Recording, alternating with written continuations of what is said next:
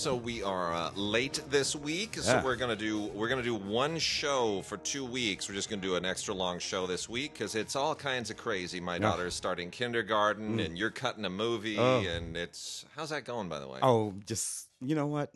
It's the whole point. It's the whole reason, isn't it? It is, isn't it? It's Yeah. the whole reason for everything. Yeah. But it's a lot of fun. Very funny. This is why I know it's working. My mother, whom of course you know, Yeah. my mother said, Tim, that was really funny. If my mother thought it was funny, Nice. my mother hates everything. Yeah. Just absolutely like Mikey from the Life commercials. Can't stand anything. And she's like, okay, you know what? This is funny. This is really, really funny. And, That's and great. when my mother gets happy, I get happy. Going really well. Fantastic. And what a week it has been. So we lost Aretha. And then Boots Riley attacked Spike Lee with a big, long letter. Aja Argento gets accused by a former young man that she directed. Yeah, I interviewed both of them during the press junket for that movie. My wife worked on that movie. Oh, I forgot about that. Oh, wow. Yeah. I mean, she never did, she interfaced with the producer. What she was doing was, financial stuff. But anyway. And people don't know that movie, The Heart is a... Deceitful. The Heart is Deceitful above all things. Which is a sort of quasi... It's adapted from a... but it's also sort of... And there's a lot of Aja Argento stuff in that movie. Mm-hmm. It's really interesting sort of thing. I got to dig up that interview. And of course, then she came and she said, "No, look, it was a shakedown." And Anthony Bourdain, now he gets dragged back into this posthumously. It's like this is crazy news. And then Crazy Rich Asians does nutty business at the box office. Does better than the Mark Wahlberg film, obviously better than the Kevin Spacey film. But that's it's interesting. It does better than both. But then again, it is better than both. Yeah. So yes, Crazy Rich and the Asian thing and all of that. But I do want to point out that it's a better movie. Yeah.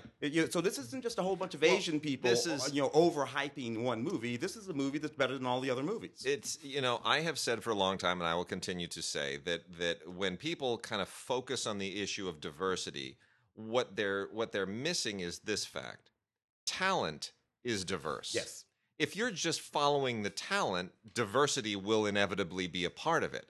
The idea that somehow we need to focus on diversity because the problem is not that you're not hiring enough people of other backgrounds and beliefs and whatnot. The problem is you're not chasing the talent. Yes, you're not going where the talent takes you. There's simply a matter of a belief system, and it's an old it's a belief system regarding all kinds of things, not just Hollywood. Fear driven. It's fear driven. But in Hollywood, there was a belief system that was all of the talent resided in a specific place. Yes, and that was always that was never true.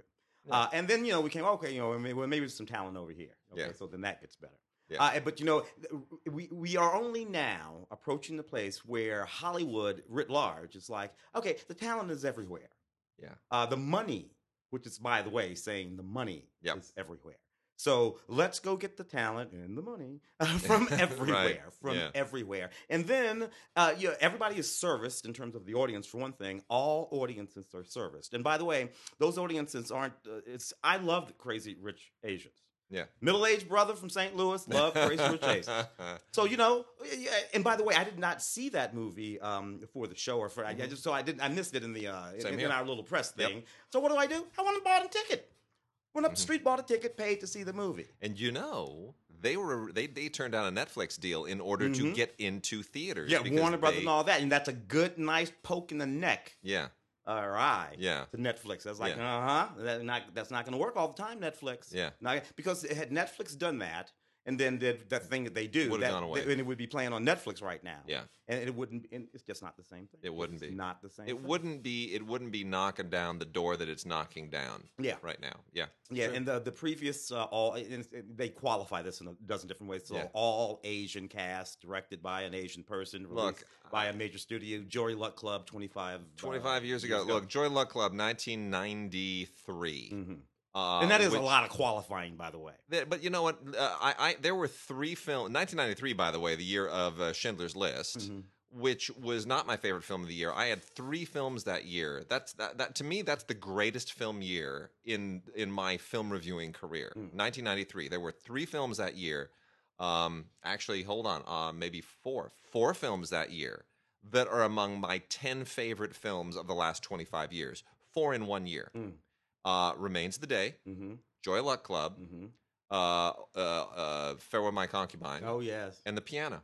Oh yes. Those were all the same year. Yeah. Those are four Campion, unbelievable Ivory, movies. Wang Wang is Joy Yeah, Luck, right? yeah.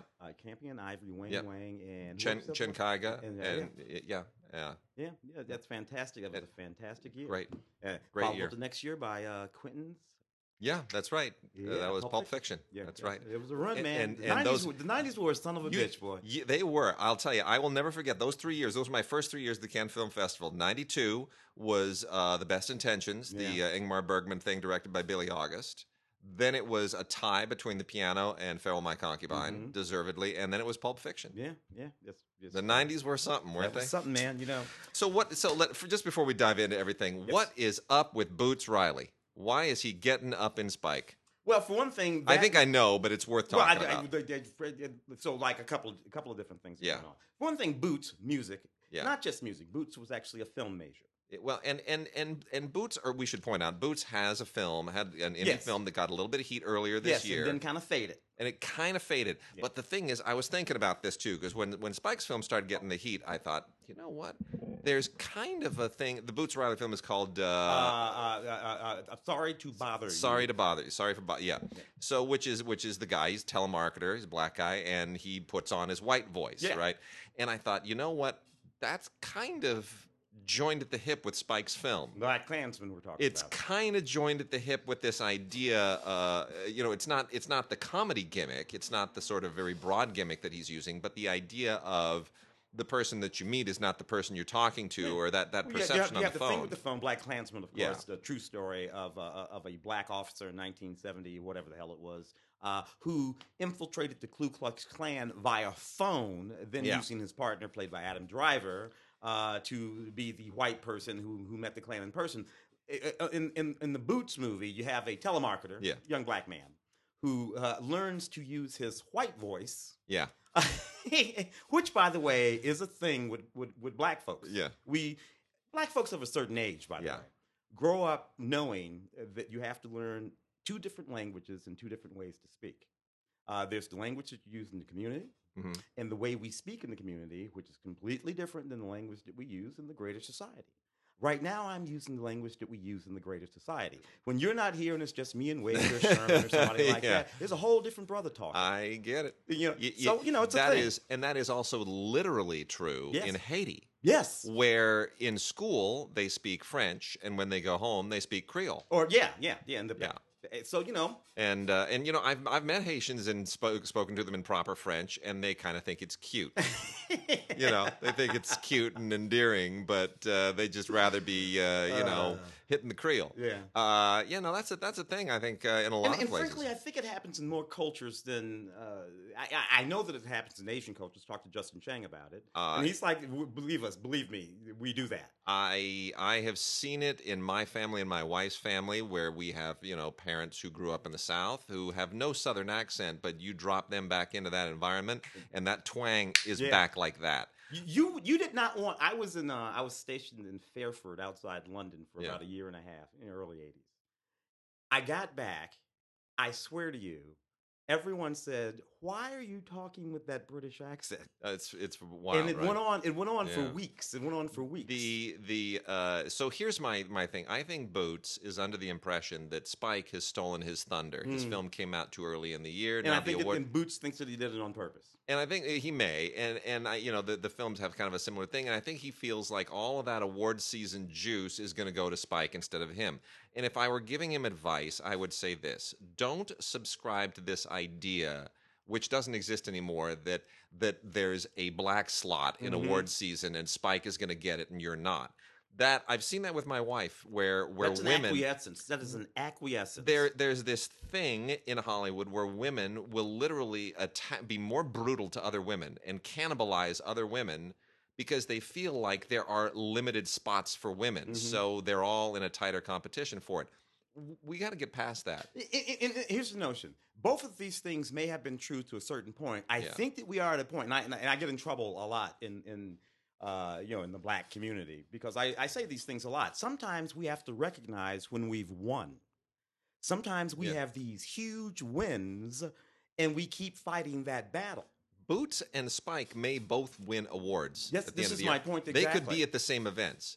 If they are, you want to be able to walk up and shake hands and go, "Loved your movie, man. Great, I loved yours too." You're not fighting for the same spot. Because I didn't beat you. That's it. I first of all, there are a lot of movies nominated. I beat them all. That's Whichever right. was who won. There you go. So that slot, no. And this is one of these moments, and it's true of a few things now. So this, and I think you're right about that. Yeah. That's a little bit of what's going on. And frankly, this comes from a couple of guys because neither Boots nor Spike are that young, and they're carrying over a mentality that comes from my generation. Boots and Spike are all in the same age range, 4 or 5 years, and this is some NAACP type mentality. And we grew up with it. It gets inculcated into us, and we all end up fighting for this exact same space. And it's kind of like what happened with I think with Steve McQueen and the writer of 12 Years a Slave. Yes. And that all happened, right? Yeah. And Steve McQueen, and he's up there, and then here comes it. He's like, only one of us, Ridley, yeah. It was as if only one of these two black men, one British and one American, could have props for this movie. Yeah. As if they couldn't both stand there.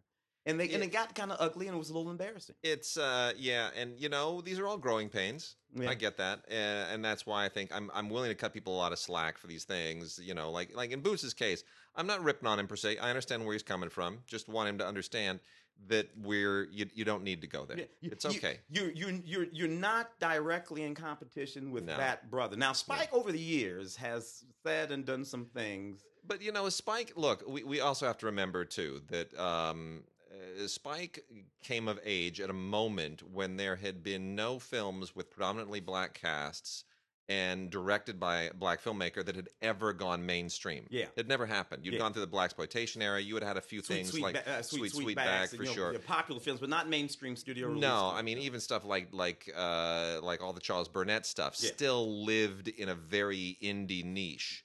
And Spike broke that wall down. He broke it down with muscle, right? I mean, he came in and he talked big and he hit it big. And I think he over the course of his career was under the impression, not incorrectly, that you had to keep being belligerent to some degree to keep, elbowing because otherwise you're going to get elbowed aside. Mm-hmm. And he's never moved past that. And I'm not sure I want him to, Particularly when it sort of is who he is. When it comes to subject matter, absolutely. When it comes to because he had these issues with John Singleton, Oh, I know. 15, I mean, really, I remember the same thing. I remember the quote. Same thing. I didn't get it. It was. I remember the quote even when he said, I didn't get into this business. I got into this business to just make movies and tell stories, not to like get chicks and go to parties like some people. Yeah. And I remember thinking, oh, ouch. Bruh, why are you shanking the homie? Like he didn't do nothing to you because he was dating Tyra Banks at the time. But there was a moment. Yeah. And that's happened a few times across the course of his 30-year career. Yeah. He should be above that. Yeah. It's what I'm thinking. He should just simply be above that. Man, I remember when he got mad and said he'd never go back to Cannes because he should have won. Yeah. There are only two people who ever stormed out of Cannes in a tantrum because they didn't win the top prize. Lars von Trier and Spike Lee. Those are the only two. Wacky company. Spike, you don't want to be in Lars's company. Let Lars own that crazy space by himself. What did he win? He didn't win the main prize for Black Klansman. He won the audience. He won screenplay. Screenplay. I think it was screenplay he won. Yeah. It was director or screenplay, or it was one of the two. But it was one of the top prizes. He was happy about it. But interesting. I hope it don't get ugly. All right. Shall we?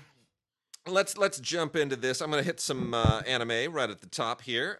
Some really, really good stuff. A few things from Section 23 and Sentai, and then some stuff from some big old cool box sets from Funimation. I love these titles. I really do. Sentai has so many shows that are just basically big-eyed, cute women with multicolored hair doing all kinds of heroic things in mystical, semi-feudal environments. Some of them very scantily clad. This may be the best one I have yet seen, and I love the title. It is called Armed Girls Machiavellism. Oh, I'm mispronouncing it again. It's just who does this title? Armed Girls Machiavellism. There it is. Machiavellism. I don't think that's a word, but it's not a word. It's not. It's important to point out it's not Machiavellianism. which is a what I word. think they may have meant.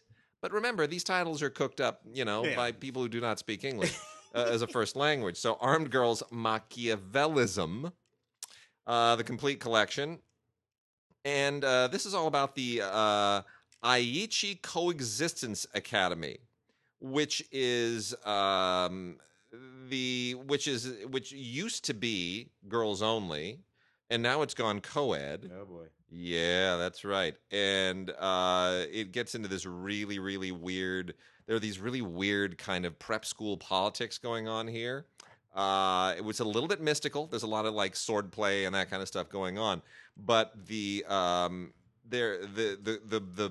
kind of an initiation thing that gets into a little bit of cross dressing. I won't get you any beyond that. Just know that it's funny and it's just weird and twisted, and the action is great. The animation is terrific, and it's actually a strange amount of bizarre fun. Then there is also No Game, No Life Zero from Sentai, which is absolutely spectacularly beautiful animation, tremendous colors and shading, and it's really very, very innovative, very interesting.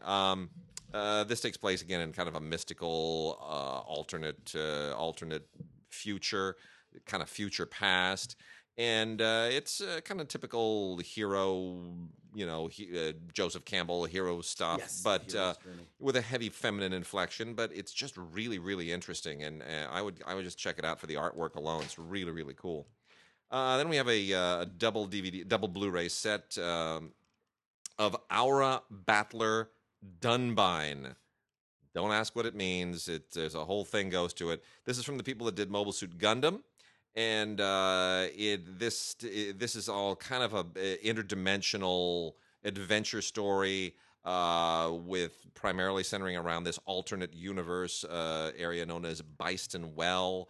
And it's a little hard going at the beginning to try to sort of adapt to what's going on here. The narrative is similar in some ways, I would almost say, to Into the Badlands. It has kind of a similar politics. Oh yeah, to Into the Badlands. The series that we love. Yeah, but it takes some it takes a little getting used to figure out the politics of it. Once you're in, it's there's some fun following.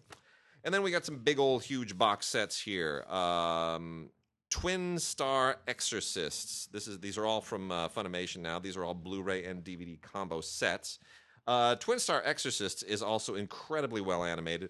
This is a box set that comes prepared for more stuff to put in it. This is volume 1, and then they're gonna, obviously they expect you to get ready for all the rest that are gonna kind of pile into this. So they want to get you set up. They want to get you hooked up for the rest of the other volumes that'll go into the box.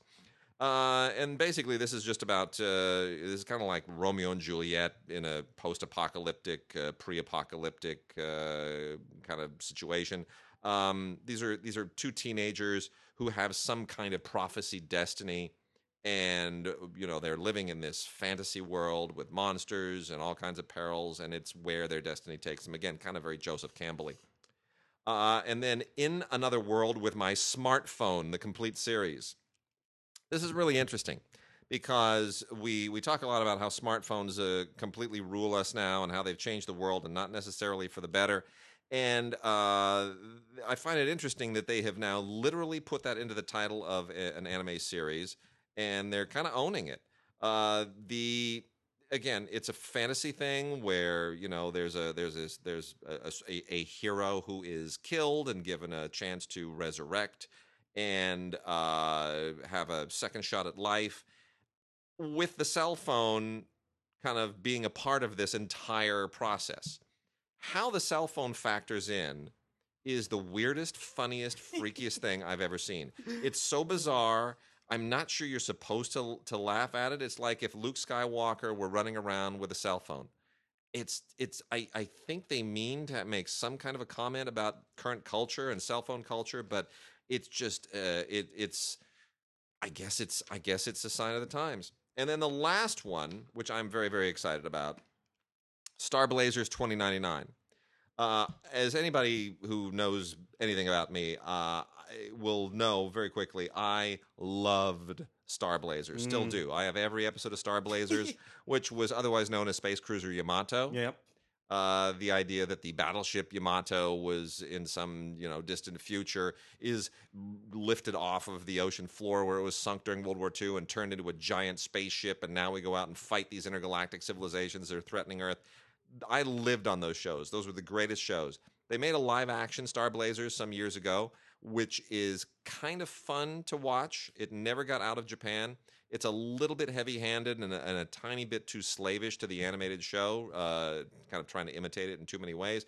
But still, the franchise really, really holds up. Well, here we are 30 years after the original animated show, and they are bringing it back. And Star Blazers 2099 absolutely beautifully honors the spirit of the original with better animation, equally good writing. Not sure that it's better. But it's doing the same thing. They're just going back to the well, and I got to tell you that you can't really improve on the wheel. They do a great job here. The animation is terrific. This is a wonderful, fabulous box set. Comes with tons and tons of other cool stuff in it. They're expecting you to get Volume 2 at some point, so there's a space in the box for Volume 2 and a booklet. And Star Blazers 2199 is absolutely the goods. It delivers and fires on all cylinders. It delivers the goods completely for anybody who's a fan of the original. So by all means, definitely, if you're a completist and you already have the other sets from way back years ago, which should be on Blu-ray, but they're not, you want to add this to it. It's absolutely a load of fun. So that is our anime. Gotta love it, gotta love it, gotta love it. What else we got? Let's see. Let's do some of the gay cinema, I think. Perhaps, right? From Breaking Glass? Let's do it. First one. A neat little film by a fellow named Anthony J. Caruso. Anthony J. Caruso, look him up. He's actually an actor. He's been in a lot of stuff you've been watching. He's one of those guys you've been watching on television for years and years and you just don't know his name. Directed 2 films. This is one of them. It's the sort of gay film that's been done before. It's about a guy who has a sort of calling from God to become a sort of brother or something like that. But then he meets a handyman named Gabe, which is a little obvious, and he starts to like Gabe and he has to figure out what he's going to do. That storyline is perfectly okay with me. Even the acting in this movie is okay with me. This movie is entirely too verbose. Anthony is a little bit in love with his own writing. He's the star of the movie. He's the director of the movie. He wrote the movie, and he likes every word that he wrote, and he leaves them all in the movie. It would have behooved him to have someone say, Anthony, I think we got it. And this, instead of being 2 hours long, would be about 90 minutes long, and it would be a better movie. But it is funny. I will give it that. All kinds of little tributary storylines that go off this way and the other. Special commentary track here from the director and a few other folks, and some alternate takes in the trailer and stuff like that. It's a perfectly acceptable, nice little movie that could use a little trimming. Popped up on a whole lot of film festivals. Brotherly Love by Anthony J. Caruso from Breaking Glass. Very nice. And then we have another one of these little films. These films, they go back all the way back to the films like The Incredibly True Adventures of Two Girls in Love from some 20 years ago. This is one, Porcupine Lake, a film about these 2 young girls, really. I think they're 13 or 14 years old in the film, who are both visiting the lake and hanging out, and they become fast friends, and then a little bit more than fast friends. And it's about how they sort of influence each other over the course of this summer. It's just a lovely, sensitive film. Nothing particularly dramatic happens. I like this film more than the film that I just mentioned because it's a quieter film with less talking. And I think it has to do with the fact that this is about 2 young women, whereas that other film was about 2 young men.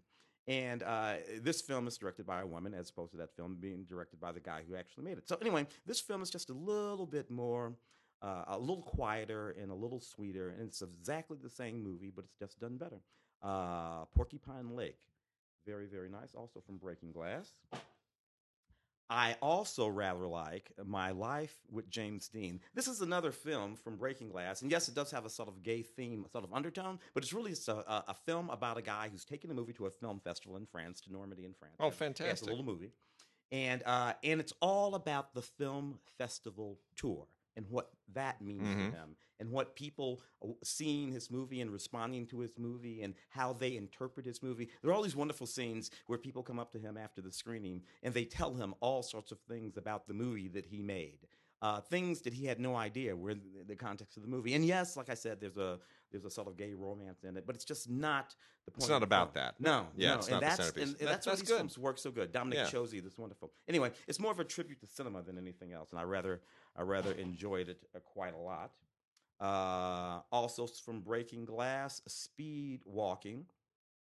Another film about young teenagers. This one is set in a small town on the outskirts. Set in a small town where there's this 14-year-old boy who's going through one of those transitions. It's all set in about the middle 70s.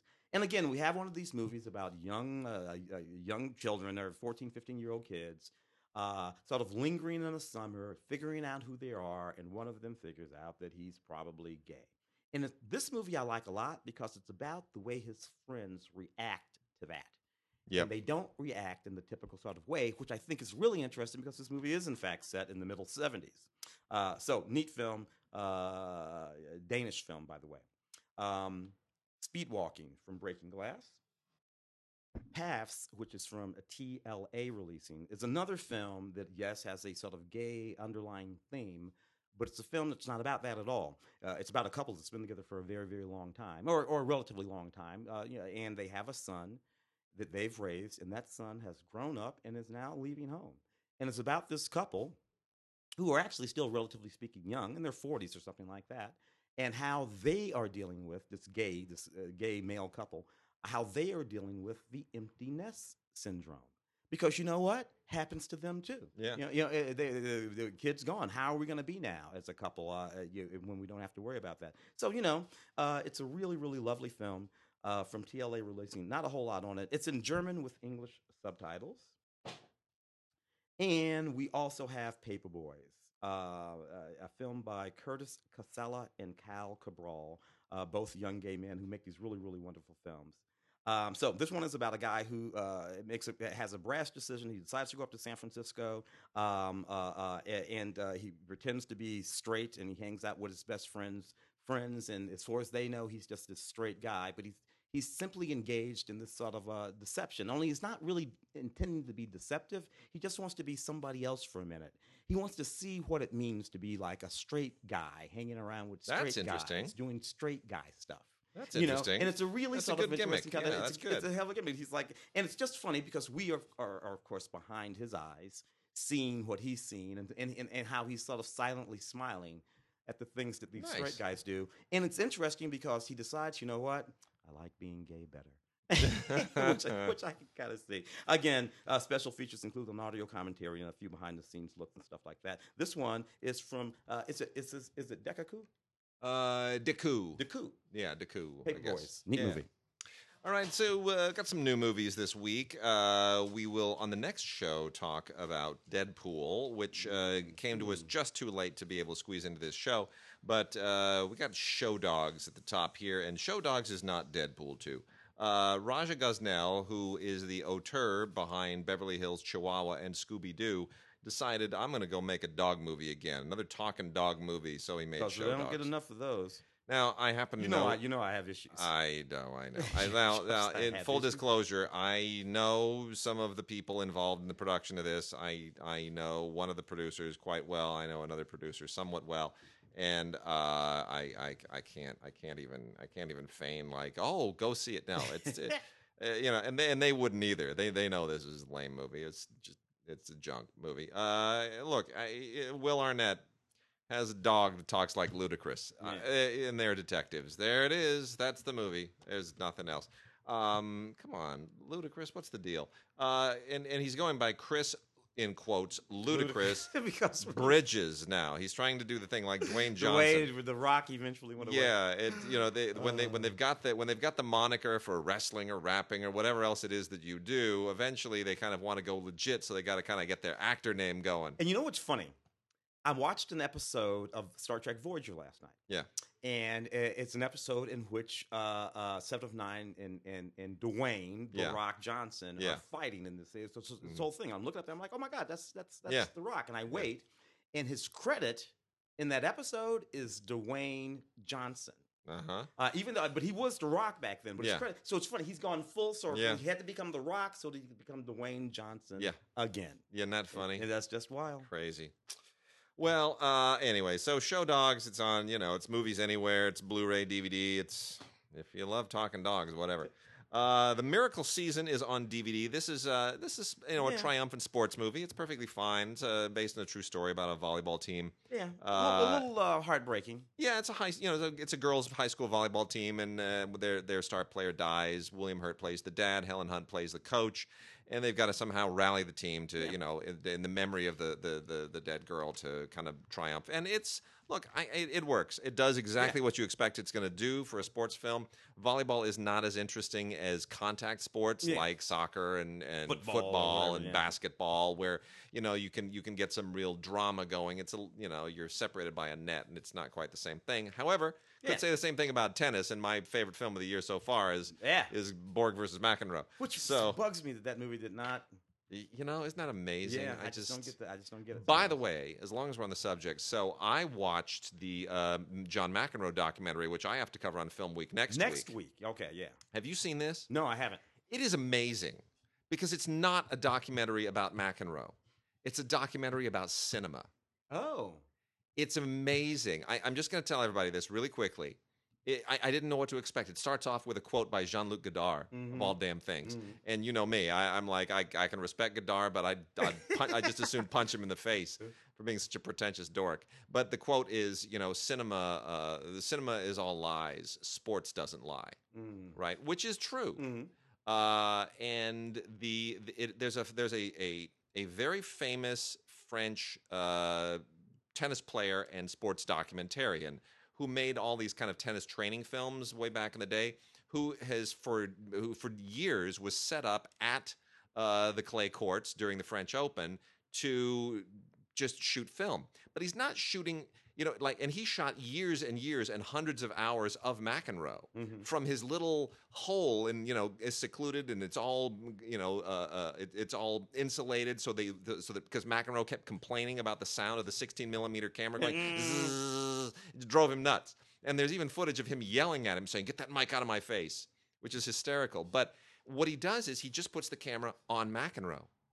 And he's learning all of the things, like, this is how you win a Grand Slam. You don't learn about how McEnroe wins by watching McEnroe and the other player. You learn from just watching McEnroe. And so you're watching very often just one side of the match. But it's fascinating. It's as a tennis player and a tennis fan, you will find this is so interesting. Because McEnroe, of course, would be. There's a wonderful documentary called The French from 1982. Yeah, it's about the French Open. Yeah, McEnroe plays him and Borg, because that was they had that big gigantic thing, and Yannick Noah, young Noah, and were all behind the scenes of all of that. Yeah, it's a beautiful film. I think it's William Klein or something like that. And because it's all ambient sound. Yeah. Right? There's no voiceover, no narrator. It's just nothing but the sound of the French Open. And very often it's McEnroe going bananas. And very often it's him screaming at the guy that you're talking about who's shooting in that little hole. The most interesting observation here is that McEnroe was not just an expert at the drama of how to finish a point with those drop shots and all that, nobody ever knowing where he was going to hit the ball, and all of his little deceptive things that, Andre Agassi eventually did as well. But he was a master at how to start the point. Those tantrums, those tirades dictated the temperament and the tenor of every given point before he even served. Anybody served. He set the tone. He was controlling the tone. He was controlling the pace. He's of the game. Bobby Fischer of tennis. Exactly. It's amazing. It's a great doc. He was playing chess. All right, really great. I have to see that one. Yes. So American Animals. Bart Layton, who's a director I've never heard of before, but does a very, very good job with this really interesting offbeat heist film, which is about heisting rare books from a library. I had issues with that movie. Did you happen to hear me on the radio show about that movie? I didn't. What were your issues? True story. Yeah. Right. They these boys in 2000, whatever it is, young guys, steal the John Audubon book. Right? Yeah. And in doing so, this all happened in Kentucky. Now these were sort of like upper middle class young men. At universities, one kid is like on the lacrosse team, the other kid is like a budding artist, and yet they're engaged in all of this sort of angst about their future. Angst about, which never quite comes off. No, I agree with that. And frankly, I'm looking at these, and they decide to pull off this heist, and they actually do this thing. Here's the thing: there's a woman, and this is all true story, with whom they use a cattle prod sort of like shocking device, and they shock her and knock her out so that they can pull off this heist. All right, now the thing about this movie is the actual guys who did this are in this movie. Yeah, they cut to these guys and they're sort of telling the story as we go back and forth in Red's fashion. Exactly. Yeah. Now the actors playing them in the movie are all very good, by the way, wonderfully acting, all this kind of stuff. But when we cut to these guys, the actual guys, this is what I realized. These guys are assholes. These guys are still assholes, and they are still wholly unaware of how disgusting what they did are. True. And thus the filmmakers seem to be unaware of it too. You think? See, now I thought the filmmaker was aware of it. You tell me. I got the impression that this was sort of give them enough rope. And they will hang themselves. Yeah, yeah. That was what that was my takeaway. But you may be right. Maybe there's an obliviousness to it as well. I thought it was certainly a very interesting way to tell this story. Certainly something that has been done before. But I thought because it comes close to I, Tonya, because Tonya Harding and Galooly. And all they those clearly are. They're very aware of how ridiculous. But the filmmakers are very aware that these people are all lying. Yes. In I, Tonya. And that rope you're talking about, they definitely just here's your rope. Sure. Here's your rope. But I'll have to consider that. But that was an interesting thing about it. Well, there's a commentary on this as well, which is also where I got the very clear impression that they are not as enamored of these people as might appear. It's a very interesting commentary, not as forthcoming as you might hope. Also has some deleted scenes and featurettes. And Woman Walks Ahead with Jessica Chastain and Sam Rockwell is good. I wish it was better. Yeah. I'm kind of Hostiles got inside my skin. Yeah, that was my favorite film of last year, and that this is kind of in the same territory, but just doesn't hit it as hard. Nonetheless, love all these actors. Basically, Jessica Chastain it's a true story. Goes to paint the portrait of Sitting Bull, who is played very well by Michael Greyeyes. And Sam Rockwell is the U.S. Army officer who's kind of not down with the whole situation and not down with the native peoples, and plays his usual kind of jerky self very, very well. But nonetheless, beautifully made, beautifully shot, very well directed. Susanna White does a great job directing it, and gives a wonderful audio commentary as well. Nonetheless, it just doesn't have the same impact as something like Hostiles. Which just deeply brutal, but also very emotional. Yeah. Upgrade. Right. I like this movie, Upgrade, which kind of blew me away because it sort of looked like one of those high concept-y sort of movies, but but it was kind of neat, and it has an energy to it. And once it gets going, man, it does not stop. Anyway, there's this guy. His wife is killed. He's left paralyzed.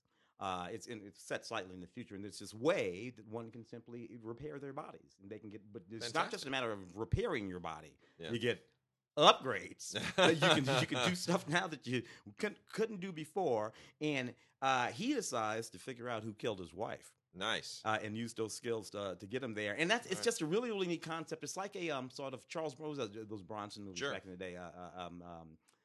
Where Charlie Bronson would go after it was like that, right? Only in a high-tech, high-concept kind of way. Really, really kind of neat. From the producers of Get Out and Happy Death Day and The Purge, they make sure to sort of mention that on the box.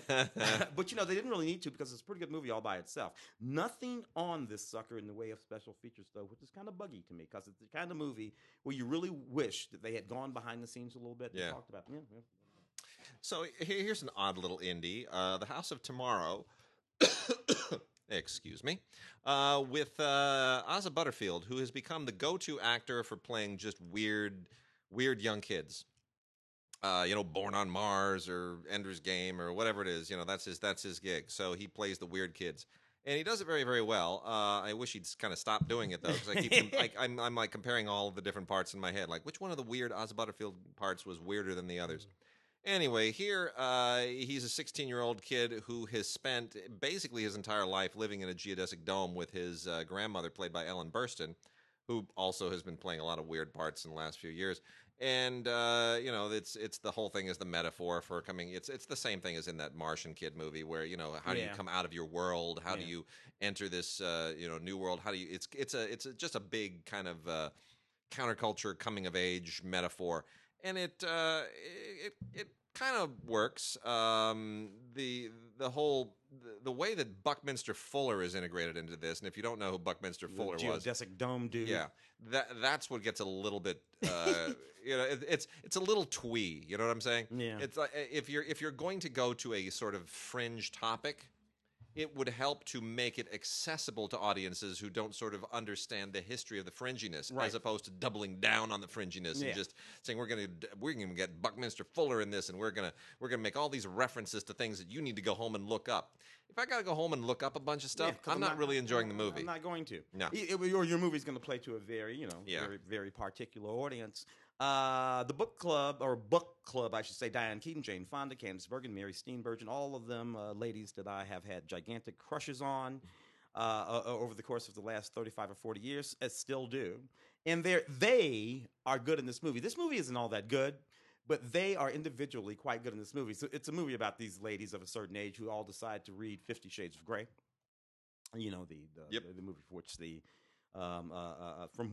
books from which the 50 Shades of Grey movies are made, and what that means to rekindling their sort of sexual desire and love lives, and the people they meet. The people they meet include Andy Garcia and Don Johnson and Craig T. Nelson and Richard Dreyfuss, all of whom, are pretty cool, and you can't get enough of. It's strange, though. I look at these guys who were like icons of my life, right? And I wanted to be Don Johnson, and now he's playing like, middle-aged dude, hunting down Diane Keaton. But you know what? I guess that happens to all of us. All kinds of stuff on this movie. Again, it's in the vein of those sort of movies. You know what's weird about these movies, Wade? They're never as good as the equivalent of this movie in an English film, a British film. It's true. Would be better. Yeah. First Marigold, blah, blah, blah, whatever it is. Yeah. The exact same thing would be better. We end up with a Nancy Meyers film. Of some sort, or a film like this, and and they're okay, but they're just never as good as the English ones who are literally doing the same thing. I don't know about you, but I've been waiting to get Jean-Claude Van Damme and Dolph Lundgren together in the movie. I don't even know, man. I've been thinking about it. I wrote letters, and finally, the good folks at Lionsgate have done it. Jean-Claude and Dolph in a movie called Blackwater. You got Jean-Claude Van Damme, who's being held by the CIA in a black site on a submarine under the water. That's it. That's all I need to know. And, hey, that's it, right? Unfortunately, they've decided to do this while Dolph Lundgren is a prisoner on the same submarine. Yeah. You don't want to do that. So Dolph and Jean-Claude decide that they're going to break out of that black site and off of that submarine, and sure enough, they do. Hey, man, if you had told me that movies like this still had a life, I would have, but they do. People love these movies, and people love these guys, and they go see these movies. So Blackwater, Jean-Claude and Dolph. So Higher Power, you can learn a lot from the existence of this movie. This is from Magnolia via their genre line of Magnet. This is on a Blu-ray set. So here's the thing. This is from producer Lorenzo Di Bonaventura, who was a big cheese over at Warner Brothers once upon a time. Did a lot of big movies over there, and he's now independent, making getting his own movies financed. And when you do those kinds of when you're an independent producer, when you're not a studio, and you put a movie like this together, and a big studio does not pick it up, you're kind of stuck. Now you're into straight-to-video territory. And that's kind of where these movies live now. And it's called Higher Power. The tagline on this is just, the power to save the world or to end it. What does that mean? The power to save the world or to end it? Yeah. I don't know. It's a mad scientist movie, basically, a guy and his family. And, it reminds me a lot of the fourth season of The Flash, which we're going to talk about shortly as well.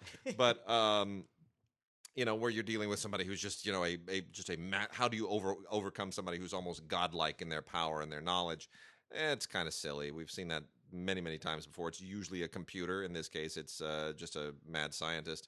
And lots of special effects, loads of special effects. And that's how they plug this thing, from the producer of Transformers and G.I. Joe and the visual effects artist of 300, Fantastic Four, and X-Men Origins. Let me explain something to you. Transformers is a terrible movie. G.I. Joe is a terrible movie. 300, I know a lot of people like it. I hate 300.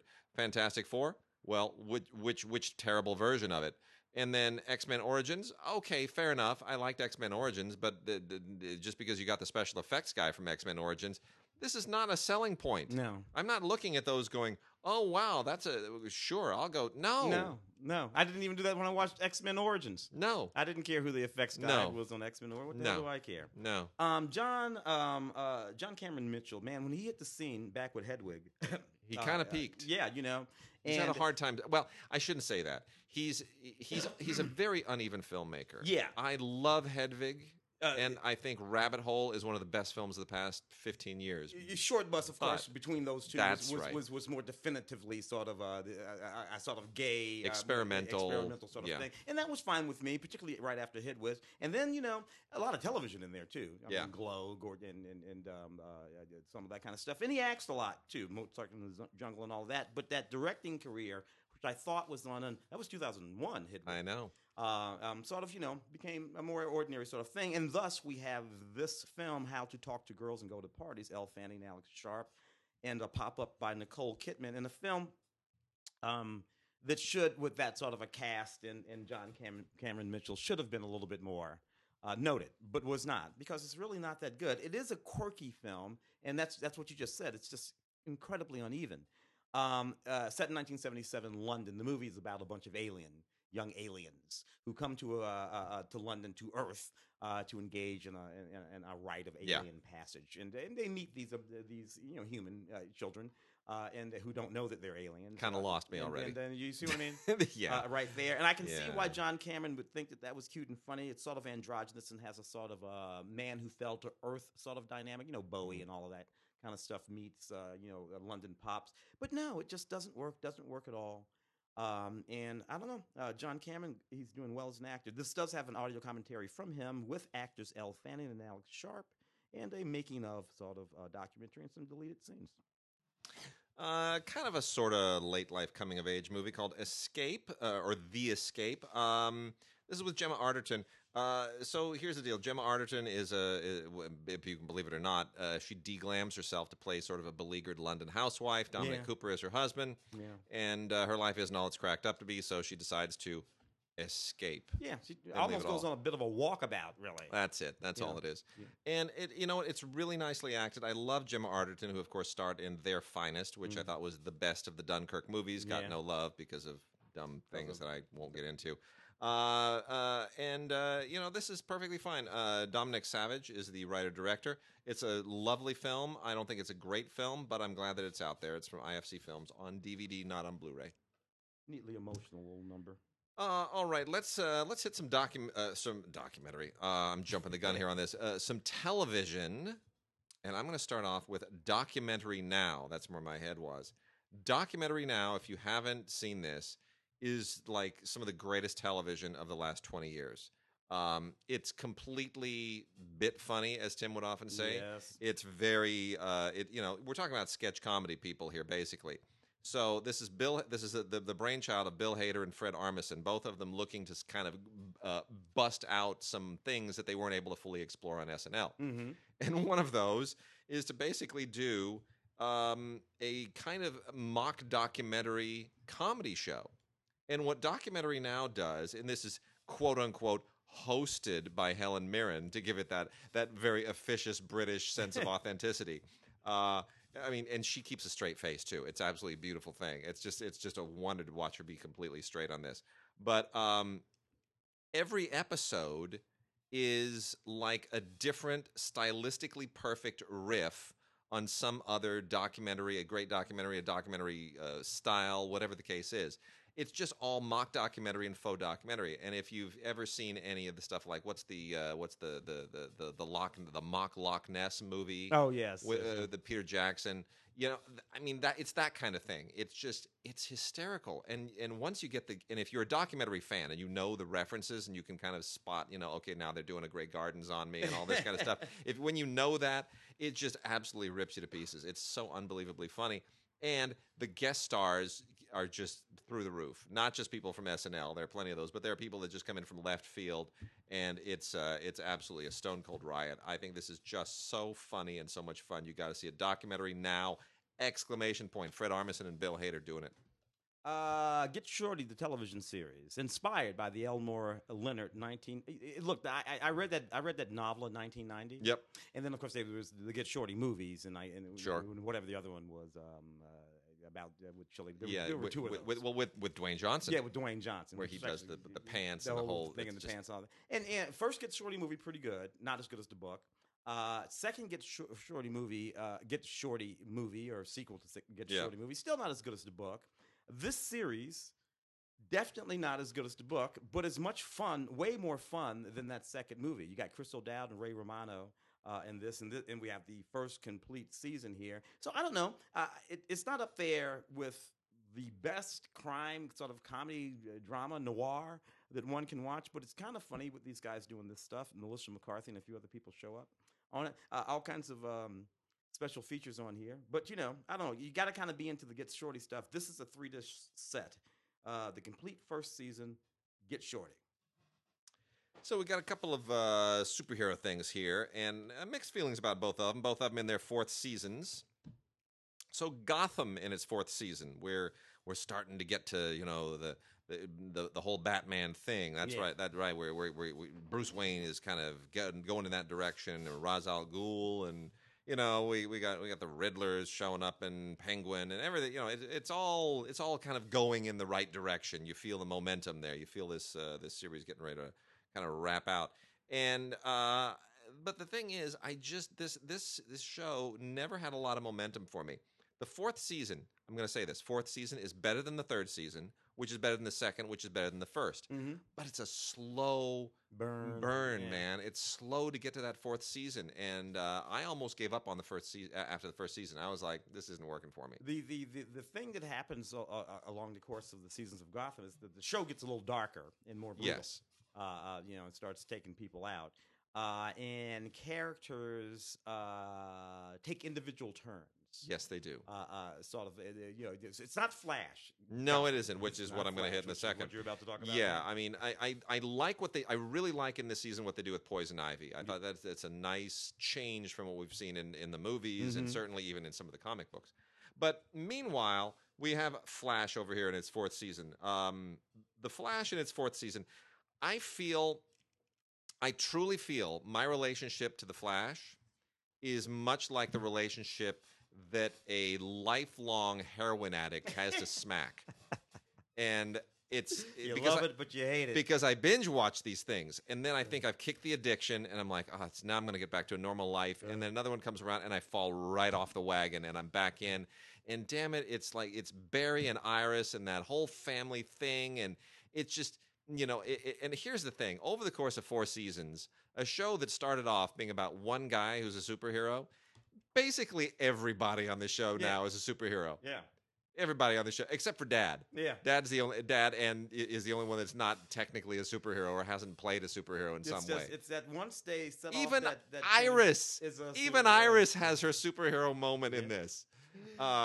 It's like she gets to see what it's like to be Barry. Yeah, it's just and here's the thing: what's refreshing about this 4th season is also what's weak about the 4th season. And I know where they're going to go in the 5th season, and they're going to go right back to the well. But we've been about fighting speedsters, increasingly evil speedsters, and more powerful speedsters, and all that. Yeah, in every single of one of the first 3 seasons, and they're all from the comics. Yeah. Here we now have a villain. The Thinker, which is also from the comics, but not a speedster. Mm-hmm. He is so smart that he has his floating chair, and he's smarter, and he knows what everyone's going to do before they do it, and it's a big chess match, and how do you defeat him in the chess match? And ultimately, it doesn't really make any sense what they do. They just get to the last episode. They get to episode 22, and they got to end it somehow. So every Flash. The reason why I love the Flash is because no matter what is going on in the Flash, no matter what characters, there's only one thing going on in the Flash. Barry is in love with Iris. That's it. And what nothing's going to happen to Iris. He will save. He'll do it, but nothing is going to happen because Barry is bananas about Iris. That's it. I mean, the whole thing about the mother and finding out that was this sort of driving storyline for a long time. But even that, at the end of the day, was just a MacGuffin because they were waiting for Barry to admit that he was in love with Iris. I won't go into all of the other subplots that keep coming back. Killer Frost and and what's his face Which one? You would think I would know all the characters by now. Cisco. Oh, Cisco's relationship with what's her face, and then the angry with and then we her get dad. that all that stuff. It's and then the fact that we got two other speedsters in here, in Iris's brother, who's Kid Flash, and then Jesse Quick. Yeah. Well, we can't. It's only one Flash, so we got to figure out excuses to make them go away for a few episodes and occasionally come back when we need them. That bugs me, but you know what? I can't let this show go. I don't even try. I can't let it go. I don't even try. It's just because I'm like, every time somebody kidnaps Iris, I'm like, uh-oh. Shouldn't have done that, homie.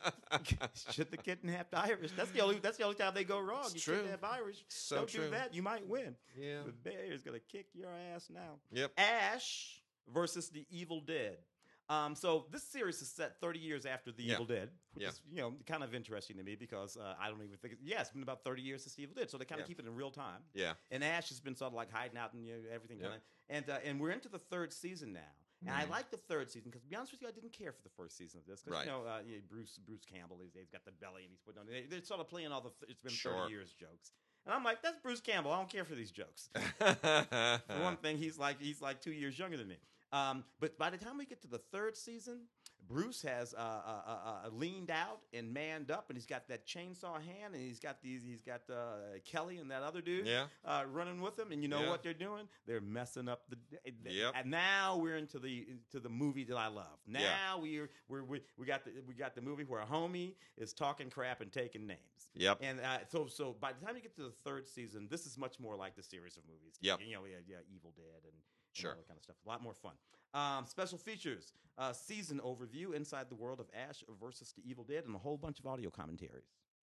Got a couple from Mill Creek here. A couple of complete series that have now made their way to the Mill Creek Blu-ray complete series line, which means usually that the individual series have played out, and Mill Creek is going to offer an affordable box set for people who missed it the first time around. Both of these are worth checking out. I like one better than the other. Masters of Sex, the complete series, actually ages pretty well with time, to be honest. Michael Sheen, who has gone on to be a really, really terrific actor in so many great movies, is really, really great in this. So is Lizzie Kaplan, who's also gone on to be really terrific. Now You See Me Too, probably the best thing in that. Yeah. This is really quite an interesting look at a particular moment in time. The whole, Masters and Johnson study, which sort of came on the heels of Kinsey studying human sexuality and how that changed society and all of that. And it's a good show. It really is a good show. 4 seasons is all you need, and it's in a box set from Mill Creek. Mill Creek also has a 3-season box set on Blu-ray, Happy Endings, which I'm less fond of. It's fun, it's funny, it's a little fluffy.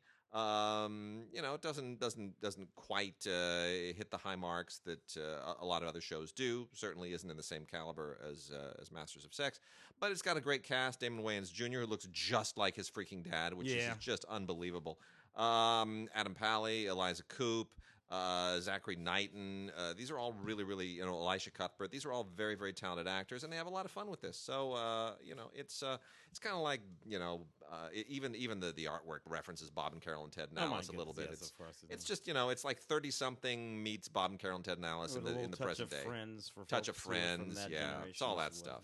The Terror first complete season was an actually very, very creepy a series that combines some history, some real life history about a ship called it was a Royal Navy expedition ship known as the USS Terror. There were 2 ships actually, and they were sent to find the fabled Northwest Passage, and they actually left in about 1847, not 1848 when the series is set. But there are reasons for that. Nevertheless, they do this. They get hemmed in by ice flows in the winter, and they find themselves trapped near the Arctic, but trapped nonetheless.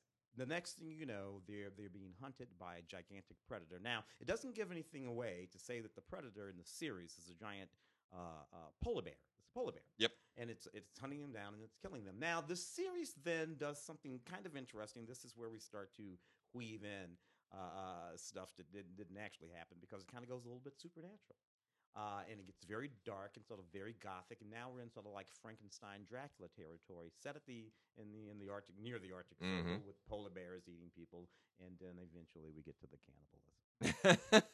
We gotta get to the cannibalism. But it's a hell of a first complete season. It's very beautifully done, very beautifully shot. Special features include a look at the characters and a little bit of discussion of the actual history of the thing. And Ridley Scott is one of the producers of this, and Ridley has a particular way with these kinds of things. So it's good stuff, beautifully acted, wonderfully done. Nice. So I'm going to hit some CBS stuff here, and while we're on the subject, Les Moonves, that kind of went away for a moment, but there's an investigation going on. We'll see what comes of that. But the whole Paramount CBS thing seems to be crumbling rather quickly. That said, CBS has a very particular kind of cop show that they do, very particular kind of procedural. And we got it in spades here. It's a little industry. It's an industry. It's an industry. These shows are all basically the same. So we've got now on the heels, and this was a thing. Look, Dick Wolf started this nonsense with Law and Order. Hey, I think I'll do a second, maybe a third, maybe a fourth. Let's do 5 Law and Order shows. Let's just have them all intersect. Yeah. And he does that now with the Chicago shows, doing basically the same thing. Which I think works better with the Chicago shows. And it really was him because when I think about the Bochco shows, but they were all actually different shows. I mean, they were cop shows, but they were different cop shows. It was after Hill Street Blues. It's not NYPD Blues. CSI went and did it too, but CSI didn't do it until Law and Order turned it into a cottage industry, right? And then we're like, well, we can do some multiple CSIs, and then now there's a CSI everywhere. So the next one to do that was NCIS. I don't know why we need so many NCISs, but I guess we do. So the original NCIS, Naval Criminal Investigative Service, which seems so specialized. It's so specialized. So, but I guess wherever there's a city that there can be an NCIS. Next, we're gonna have like NCIS Topeka. Really? Isn't Topeka landlocked? Why would there be Navy people in Topeka? Shut up. Just go with it. So NCIS, the original one, in its 15th season. Mark Harmon, you are no wonder Pam Dauber doesn't need to work. My goodness, he just rakes it in. So 15th season, it's all the same, man. There's like stuff on here with Joe Spano, who was of course an old Bochco guy as well. Mark Harmon. I mean, I'm glad these people are working, but my gosh, I can't get through them anymore. No, and I was a fan of the early ones. And right, and then of course by now we're also into season 9 of NCIS Los Angeles. Which is that LL Cool J and and Chris O'Donnell. Yeah, Sherman did a couple of those. I'm thrilled that LL and Chris are able to make their boat payments and their mortgage payments and all that. I know LL is very proud of the fact that his father-in-law loves the fact that his daughter lives in a big old 10,000 square foot house out there. I'm thrilled. I'm happy for him, but I think both of them are better actors and can do some better work. But you know what? NCIS, ride that pony until it dies. I say. O'Donnell's got about 15 kids, so he should stay your ass at work. and then in its 4th season is the latest one, NCIS New Orleans. And NCIS New Orleans, who knew? Wasn't there a show in New Orleans for a minute that Cool J was in, or somebody else was in? Yeah, somebody was. It was Gary Sinise, I think. Maybe was that the one new, or was that? No, that's a CSI. That's a CSI. See you there? You can't even do it. Because there was one with Lawrence Fishburne and. Well, anyway, so Scott Bakula stars in this because Scott Bakula has always got to be on a TV show, and he can do that Louisiana accent. Yeah, look, Scott. I like Scott Bakula, but he's been on TV shows for 35 years. Quantum Leap. Bridget was in Quantum Leap. I didn't know played that. Anita Hill in Quantum Leap. Oh, that's right. I did know that actually. 1995. Oh, that's fantastic. Yeah. Well, anyway, lots of stuff on this. I love Scott Bakula, but it's not substantially different from the others. And then the last one is NCIS Criminal Minds. I'm sorry. Just Criminal Minds. I got carried away there. It certainly feels like it. Criminal Minds in season 13, another part of the CBS empire, and of course this is just profilers, but it's pretty much the same deal. Joe Mantegna, he's been off the market for a while too. All these great actors just doing TV, but you know what? Ride it, just keep riding it. A lot of great actors in here, but really you watch this for Joe Mantegna because he's just always great. And there's not a whole lot of great profiling going on here anymore. It's just procedural stuff. It's the same as the NCIS shows. Well, it's all just the reductions of the sort of science now is all they really do, and then they stand around and tell you things that you just. It's not Columbo. I'm sorry. No. Give me any episode of Columbo, or and I won't even the cowboy on the horse, Dennis Weaver. Anyway, give me McLeod. Give me any episode of McLeod or Columbo will crush. Yeah. Any episode of any one of those shows. Mannix. Give me a Mannix. Kojak, and Starsky and Hutch. just forget about it. I just found out that someone I don't know if you know him. He's a friend of Henry Sheehan's that met through Film Week. Who he teaches at a college, teaches graphic design and stuff. Just found out he lives in the same building with Paul Michael Glazier. Oh, get the hell out! I asked him. I said, "Does he pull the Torino into the parking structure?" That orange Torino. Yeah, oh man, that was very exciting. But I'm sorry, better stuff. I'm gonna go stalk that building. Better stuff, dude. Yeah. Better stuff. Blind Spot, which falls into the same pocket of the shows that we've been talking about. Yeah. Third complete season here. Of course, this is the show about the young woman who shows up out of nowhere. Her whole body is covered in these bioluminescent tattoos. Yeah. Which over the course of the first 2 seasons, they are sort of decoding and is leading them to this, that, and the other thing. Yep. Third season, they figure out what the hell's going on with the tattoos. Right? So they answered the central question of the series. This is what's up with the tattoos. This is what they mean. This is what they tell us, and this is where you know what? Series is over. Yeah. But they don't know it. So they keep making more series. And I get it. Everybody wants to make more money. But, dude, I really wish that they would a lot of these series would be better, the money notwithstanding. I get the money. But the series would be better if they would come in knowing where they want to end. I agree. And then they could cut a blazing straight path. Which Lost did not do. Yeah. Right? And thus you end up with these sort of... Anyway, Blind Spot would fall into that category for me. It does include never-before-seen deleted scenes and the gag reel and all kinds of other stuff. Interesting. That all kinds of... I would have never thought, given the schedules of television, particularly network television, that you would end up with a whole lot of deleted scenes. No. You wouldn't think so, right? No, because these things, they used to be timed out, man. Very, very particular. Yeah. So you've got a very interesting second season of Hostages here. This is an Israeli show that I guarantee you is going to be remade into an American series at some point, just like the Showtime thing. Oh, the one set in the national security thing. I know the one you're talking about. Homeland. Homeland. Yes. Thank you. Yeah. Which was a German show, I think, or something. It was Israeli. I think that was Israeli. Yes, yeah, Homeland was Israeli. So just like Homeland, we're going to get Hostages at some point. I guarantee you, because it's a really good show, but it won't be as good as the original.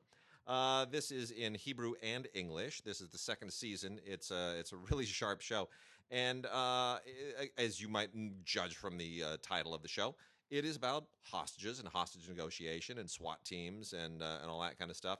And it's really interesting. It's super psychological, more so than Criminal Minds, believe it or not. And it really, really well-developed characters. It's very, very interesting. And the fact that it takes place in Israel gives it this added sort of sense of heft and jeopardy and the regional issues. It's really a fascinating show.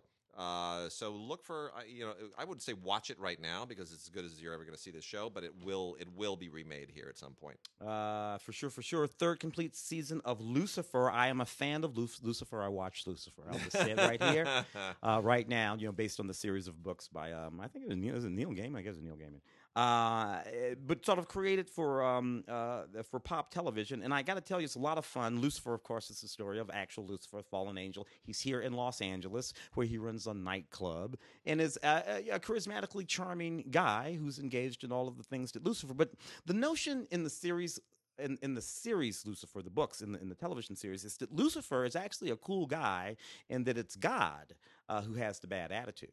That Lucifer isn't remotely evil at all, and it is God. That'll play well in the Deep South. Who makes him punish people for things that, frankly, Lucifer you wouldn't mind at all. It's really, really a funny series, very sexy, with a neat cast. It went away, and they held one of those campaigns to bring it back.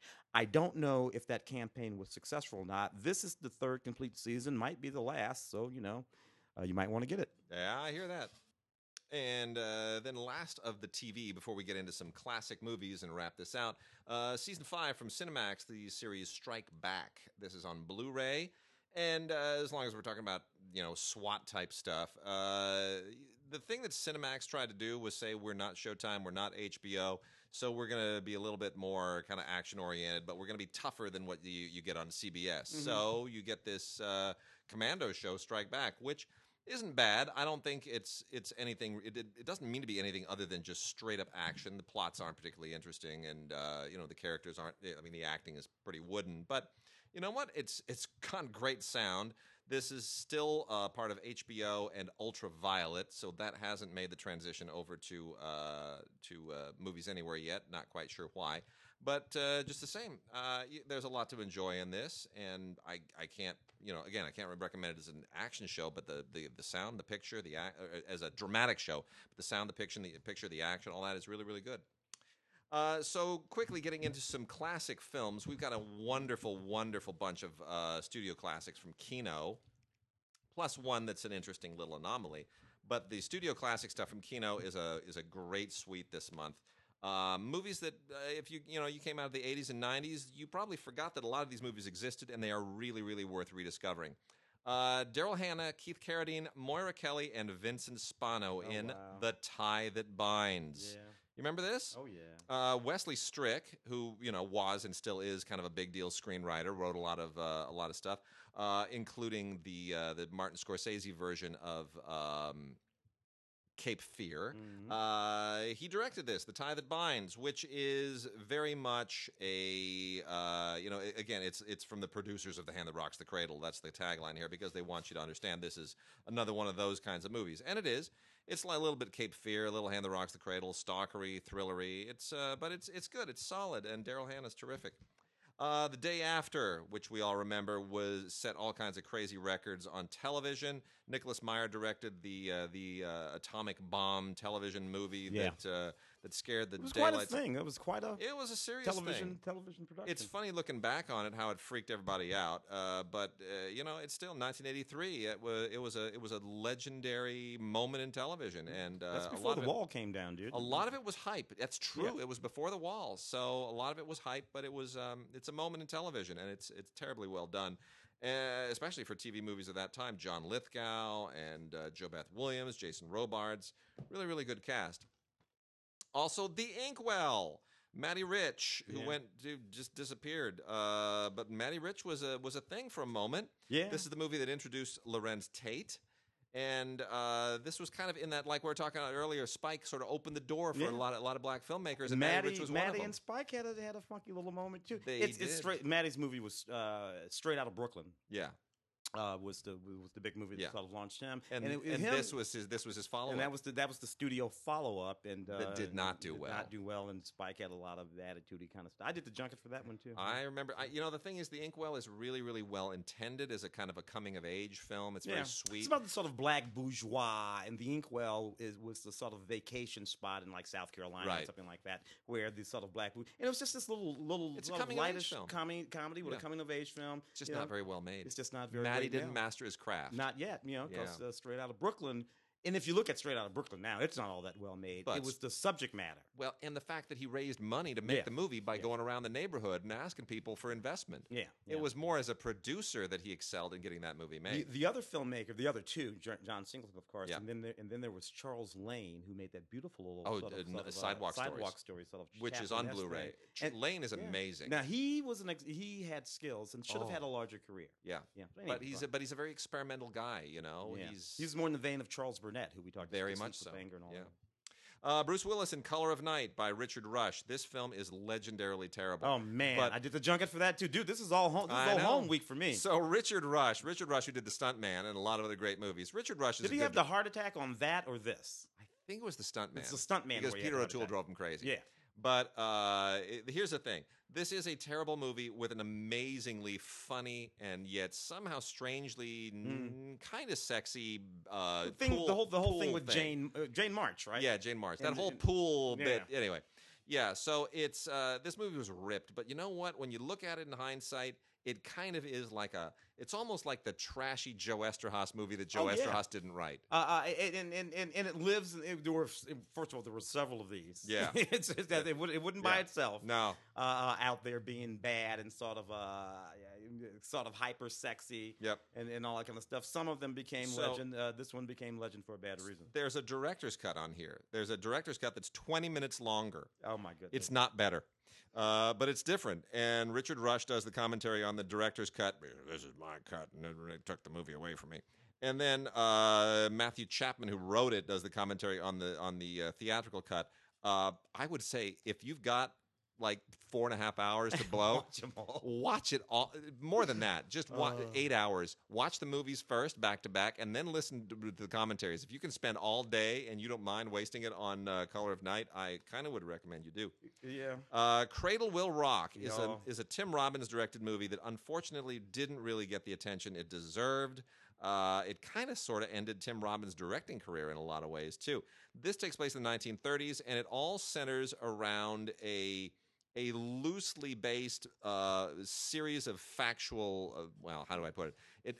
Orson Welles, Diego Rivera, the guy who wrote it. What was his name? Mark, the guy who wrote the play. There's an actual play called Cradle Will Rock. Yes, and there's a moment in the 1930s that involves all of these people and Orson Welles and his stage troupe during the WPA and when the government was financing all these things. Before Welles became a filmmaker, when he was still a theater guy. And Diego Housen and all these people were involved. Yeah, it's a really interesting tapestry of a particular moment. And what I really love about this, the thing I love most about this is a credit at the end of the film that says something to the effect of edited on old-fashioned movie equipment. They just kind of and it's funny. Film. You and I screened that movie together, whatever year that was. Yeah. Hope Springs with Colin Firth, Heather Graham, Minnie Driver. This is just a perfectly sweet romantic comedy that it's not great. It's directed by Mark Herman, whom I've always thought a great deal of. He's just a really good director of romantic comedies, doesn't overstay its welcome. Mary Steenburgen is a nice supporting part. Oliver Platt is funny as always. And you know what? Go for it. I mean, Mark Herman wrote me a very, very nice letter, too, after I gave a good review to Blame It on the Bellboy. Yeah. And I've never forgotten that, and I think he deserves a better career. The remake of Born Yesterday with Melanie Griffith, John Goodman, and Don Johnson. Not as good as the No, not as good as the original, but it's got its moments. Luis Mandoki, who went on to do a lot of TV, was the director of this. And, I kind of look at this and I think I was maybe a little too hard on that movie in the 90s because I kind of wish they had movies like that again today. Alex Cox, talking about anachronistic, enigmatic, oddball filmmakers. Straight to Hell, one of those Alex Cox movies that is just almost impossible to describe. This one's from 1987 in the wake of Repo Man. And they did a 2K restoration on this, and I kind of almost can't tell because Cox shoots his movies so gritty.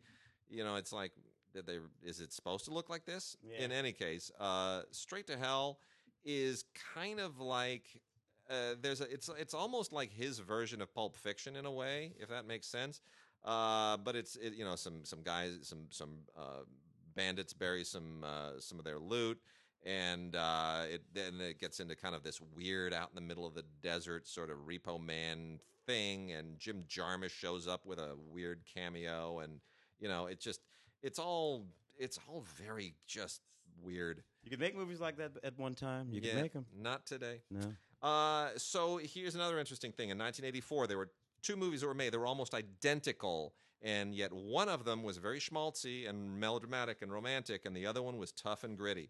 But they're identical stories. It's really weird. One was The River with Mel Gibson and Sissy Spacek, directed by Mark Rydell. And the other one, the gritty one, was Country, directed by Richard Pierce with Jessica Lange and Sam Shepard. Yeah. If you want to really understand the plight of the farmers in the 1980s and what they went through in terms of losing their mortgages. Farm aid period. The farm aid period, right? The one that really captures that is not the one with the John Williams score, which is The River. It's this movie, Country. Sam Shepard, Jessica Lange, just absolutely tear your heart out. It is so tough to watch what they go through in this movie. It's a good movie. And film historian Lee Gambon does a really, really good audio commentary on this.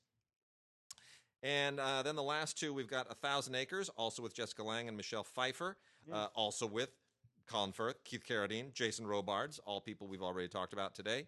And this was directed by Jocelyn Moorhouse, who is the wife of P.J. Hogan. They are both directors. P.J. Hogan, of course, does funny movies like Muriel's Wedding, and Jocelyn Moorhouse does stuff like basically 1,000 Acres.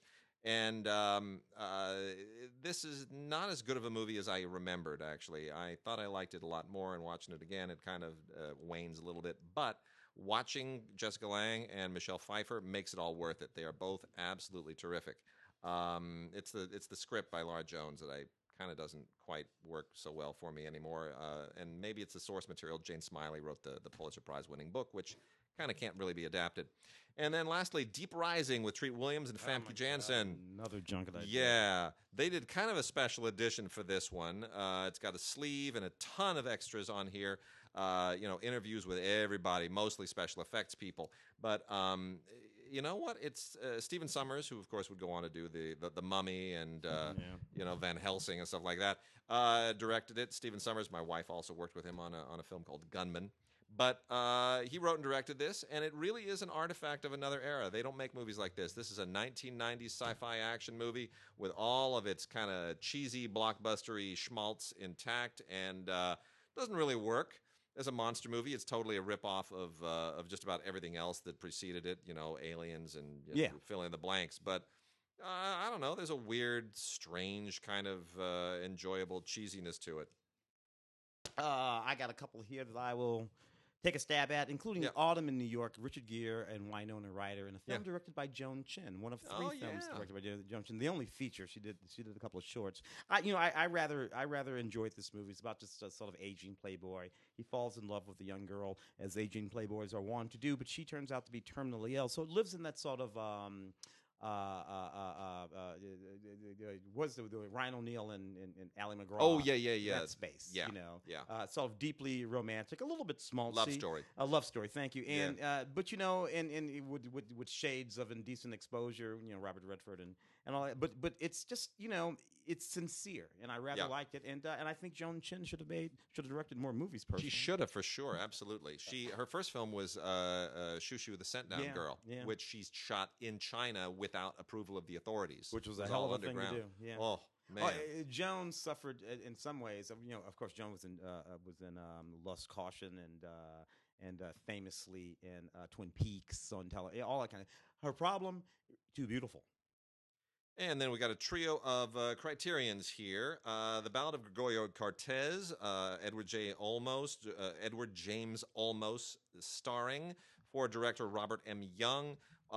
Really an extraordinary landmark film from 1982. Beautiful restoration, 2K on this. A bunch of really, really good extras.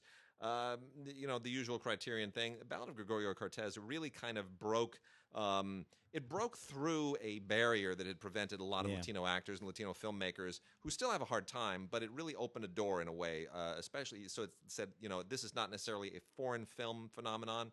There are American filmmakers who this is part of our culture too, part of our film culture. Mm-hmm. The original Ernst Lubitsch, Heaven Can Wait, not to be confused with the Warren Beatty film. This is from 1943.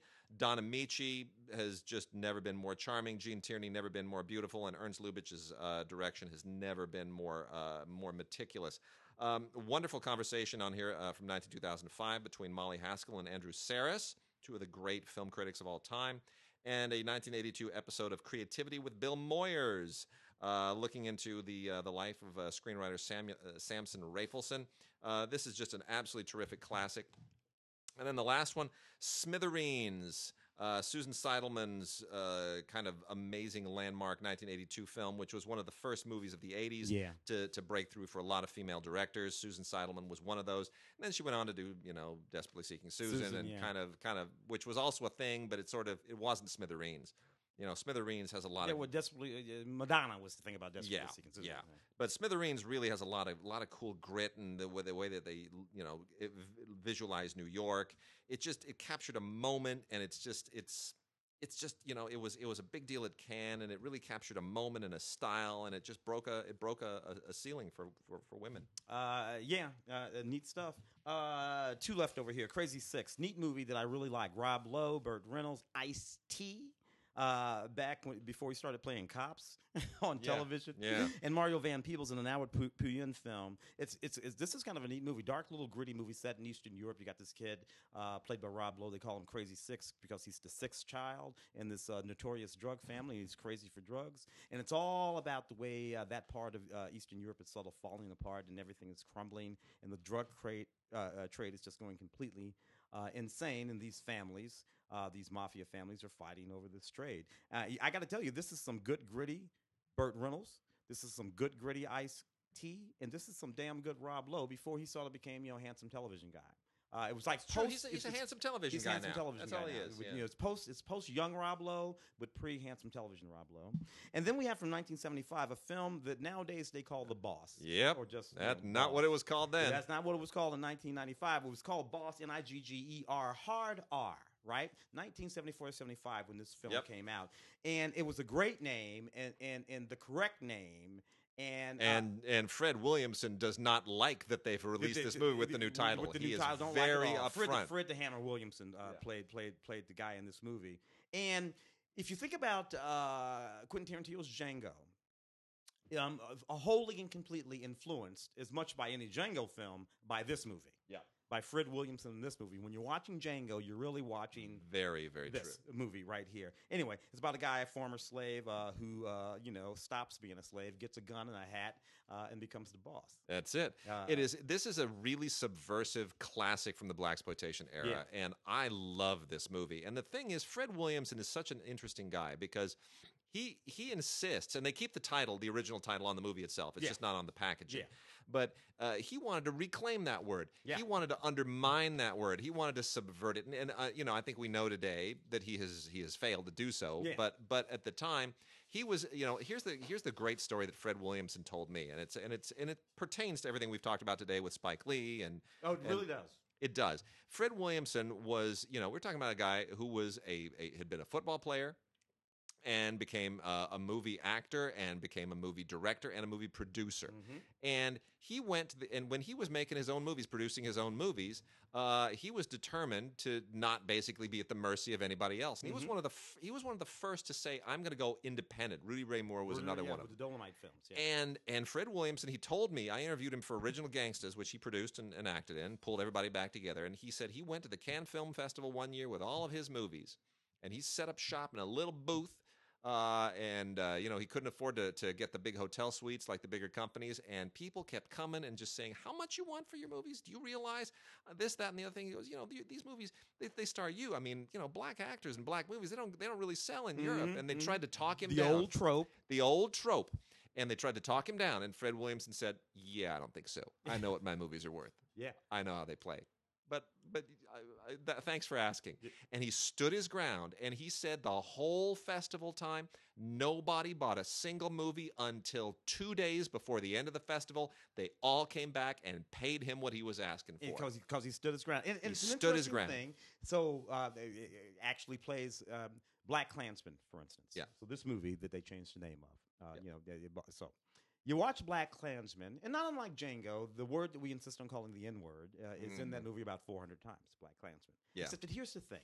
And and I know that Spike knows this, and sometimes it's the thing that Quentin doesn't always get right. Right. When you watch Black Klansman, the word that we insist on calling the N-word, which is the word that shows up in a lot of hip-hop music, Nigga, or however you want to spell it, that word never is spoken in Black Klansman. Not once, not ever. Everybody who says that word is saying Nigger, 1972, Colorado Springs, hard R. And Spike knows that. No one, because I heard someone the other day, what about, and Spike's like, "You're not listening." Yeah. Go back and listen to the movie again. Yeah. Black folks know that these are not the same words. That's right. And one of them has a whole lot of meanings, and depending on who you are, you can use it or not use it. The other one, ER, only has the one meaning. Mm-hmm. And it's the thing that Fred Williamson knows, and that Spike knows, and that I wish that the greater culture would get to know. And it's the thing I've been talking about. Anyway, cool stuff. It is. So I'm a huge Fred Williamson fan. And speaking of, Three the Hard Way. Yeah. That is a classic from the era that is, as long as Black Klansman is out there, maybe that'll finally come out, because that has never been released. Get out of here. Never been on DVD, never been on Blu-ray. Three the Hard Way. For those who don't know, I mean, it's Jim Brown and Jim Kelly are the other ones in that one, and it has a whole kind of KKK subplot to it. Fame, It would be a good time to resurrect that, and heck, get Spike to even do an intro and a commentary if he wants to. Good time to resurrect that in a bunch of ways. Actually. Yeah, Gordon Parks Jr. Yep. All right. With that, we are done this week and for next week, and then we'll be back the week after and try to get back in gear. And wish me well. Kindergarten begins. Actually, it'll give you a little bit more time in your day. Yeah, maybe. We'll see.